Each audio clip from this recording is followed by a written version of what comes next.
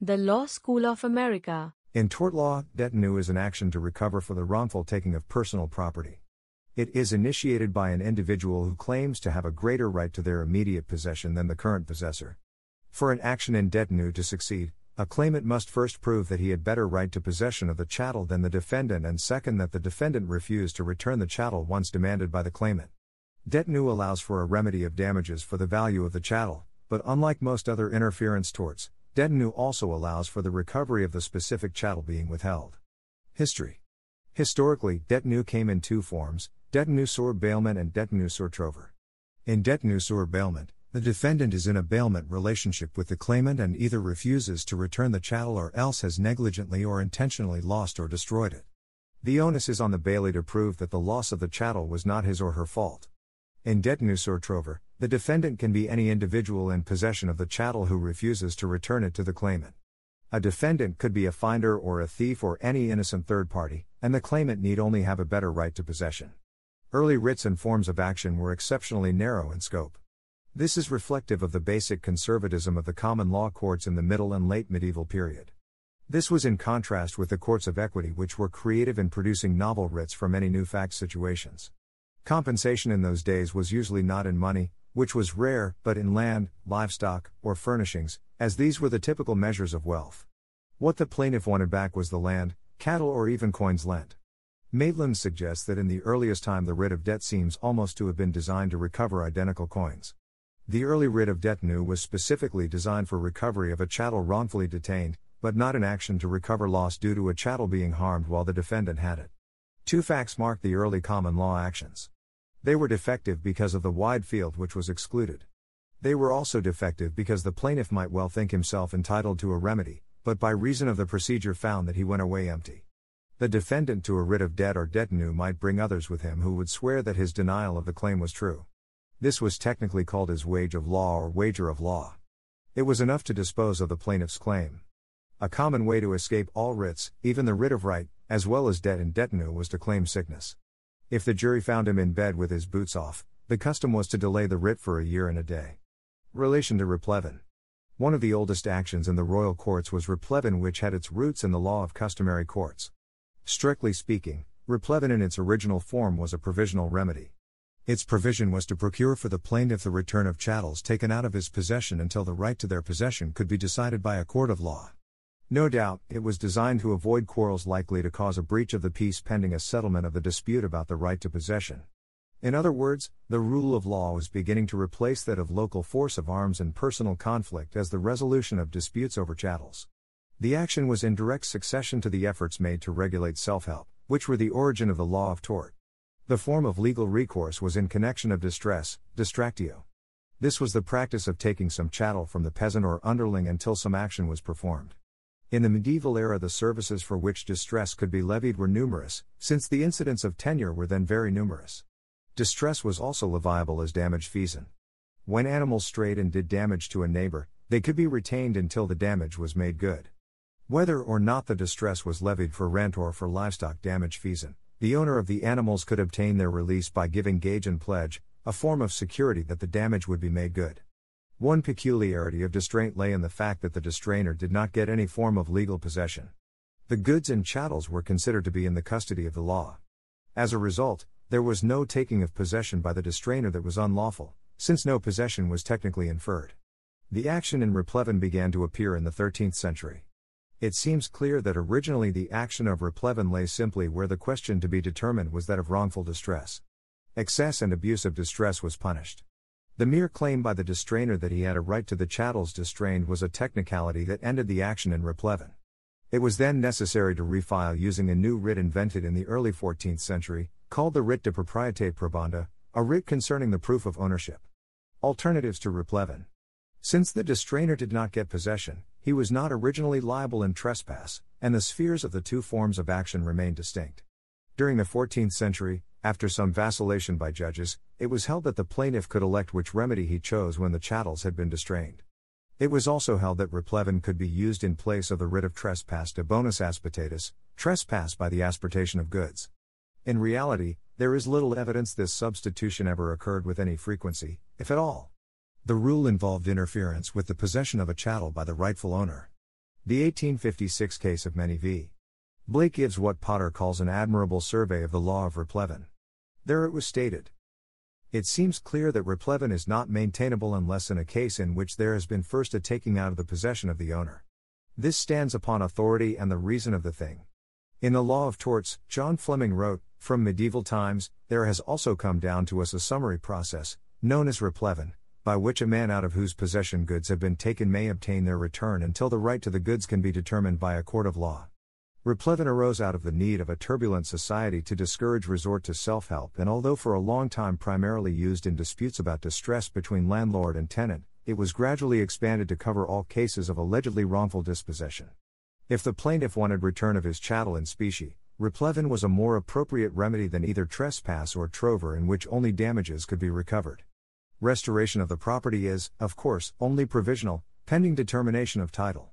It depended upon an original unlawful taking by the way of distraint. During the 17th and 18th centuries, the action of trover largely replaced trespass for wrongful distress. Replevin and trover never completely coincide because there was a limitation on replevin. Replevin remains the modern action, albeit defined by statute, for recovery of chattels pending a decision of the right of possession. It lies only where the possession was taken from the plaintiff, whether under color of legal process or otherwise, by an act having the nature of a trespass. Detinue sur trover. During the 15th century, this plea gave rise to a special form of the action of detinue known as detinue sur trover, which should be distinguished from the action of trespass on the case sur trover. The latter would be shortened into simple trover. Littleton remarked that the count or plea of per interventionem sur trover was a newfound holiday. The action probably represents the development of a simpler form of pleading in which it was unnecessary to allege by what means the chattel had come into the defendant's hands. Nevertheless, the counts sur bailment and sur trover seem to have had the effect of drawing a distinction between two forms of action, detinue sur trover and detinue sur bailment. This distinction represented the recognition of the two forms of wrongful detention, one based on a purely tortious wrong and the other connected with an agreement between the parties. Detinue sur trover is of greater interest in tort because it covers a more general field. It was distinguished from trespass since it did not involve any interference with the physical possession of the plaintiff. It did not depend on a failure to fulfill a condition to return the chattel which had been delivered to the defendant. There was no necessity for an agreement between the parties. There were certain defects in detinue sur trover. Wager of law was a possible defense in certain kinds of cases. Wager of law involved the use by a defendant of witnesses, some of whom may have had no knowledge of the case to testify. If a large number of these witnesses testified, the defendant would prevail. It was a form of sanctioned perjury. The courts began to severely limit wager of law by the middle of the 14th century. No action lay where the chattel was returned but in a damaged or impaired condition. In 1478, Catesby said, "And in the same manner I deliver my robes to you to keep for me, and you wear them so that they perish. I shall have an action of detinue, for in all these cases the property is not altered, and afterwards an action on the case and recover damages for the loss sustained by your using the clothes." The same opinion was reiterated in 1510 by Sergeant Moore, although an action would lie for trespass in the case. In the cases of a chattel damaged or destroyed, the plaintiff must choose some remedy other than detinue. This was also true if the bailee dealt with the property in an improper manner, as noted by Littleton in 1462, "I bail to you my cloak and you burn it, I will have a writ of trespass on the case against you, and not detinue." It was doubtful whether detinue lay where, after bailment, a third party had destroyed the chattel bailed. The action lay against a bailee who had himself been responsible for the loss, as where a charter had been found by the jury to have been burned. It was disputed whether this remedy applied to the action of a third party. Judge Bryan said, "If I bail my horse to a smith to shoe and he bails it to another smith who damages the horse, an action will not lie against him." The second party was a stranger to the bailment, but the other justices were opposed to this opinion of Bryan. By the time of Brocton, the old preference for an action in trespass exclusively was seen to have softened somewhat, with certain actions allowed against a third party in detinue.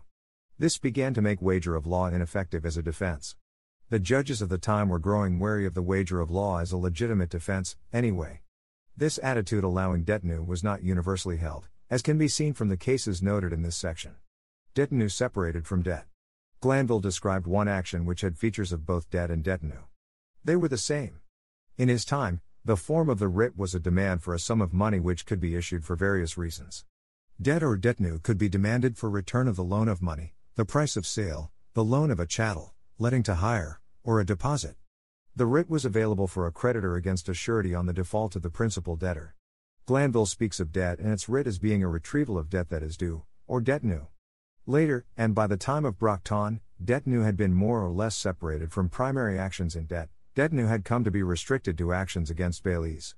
After Brocton, the special situation of de bonus aspertatis, the taking of chattels by a bailee or theft of these from a bailee, gave rise to the special situation of trover.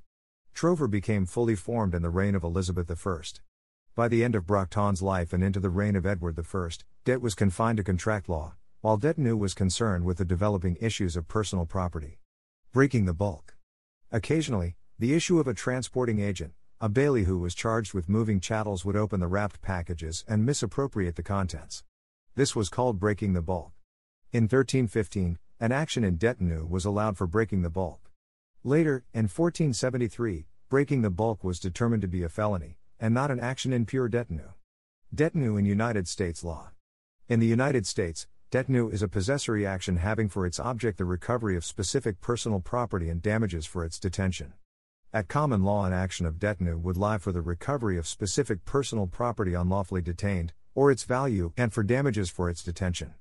Detinue differs from replevin in that possession of the chattel in controversy is not changed until after the judgment in detinue, whereas in replevin possession is changed at the beginning of the proceeding. The gist of an action in detinue is that the defendant is wrongfully in possession of personal property which belongs to the plaintiff, whereas replevin lies only where there has been a wrongful taking or seizure of the property. Detinue is distinguished from common law trover, which is for the recovery of damages for the wrongful conversion of personal property. In modern practice, detinue has been superseded almost entirely by statutory actions for the recovery of personal property. England and Wales. In England and Wales, detinue was abolished from January 1, 1978 by the Torts, Interference with Goods, Act 1977. However, the tort of conversion was extended at the same time to cover circumstances that had previously been covered only by detinue. The Law School of America. The content used in the podcast is licensed by the Wikimedia Foundation Incorporated under a Creative Commons Attribution, Share Alike license. The text has been modified for audio. The content of these podcasts is for informational purposes only and do not constitute professional advice. These podcasts are not associated with the Wikimedia Foundation in any context. The Law School of America.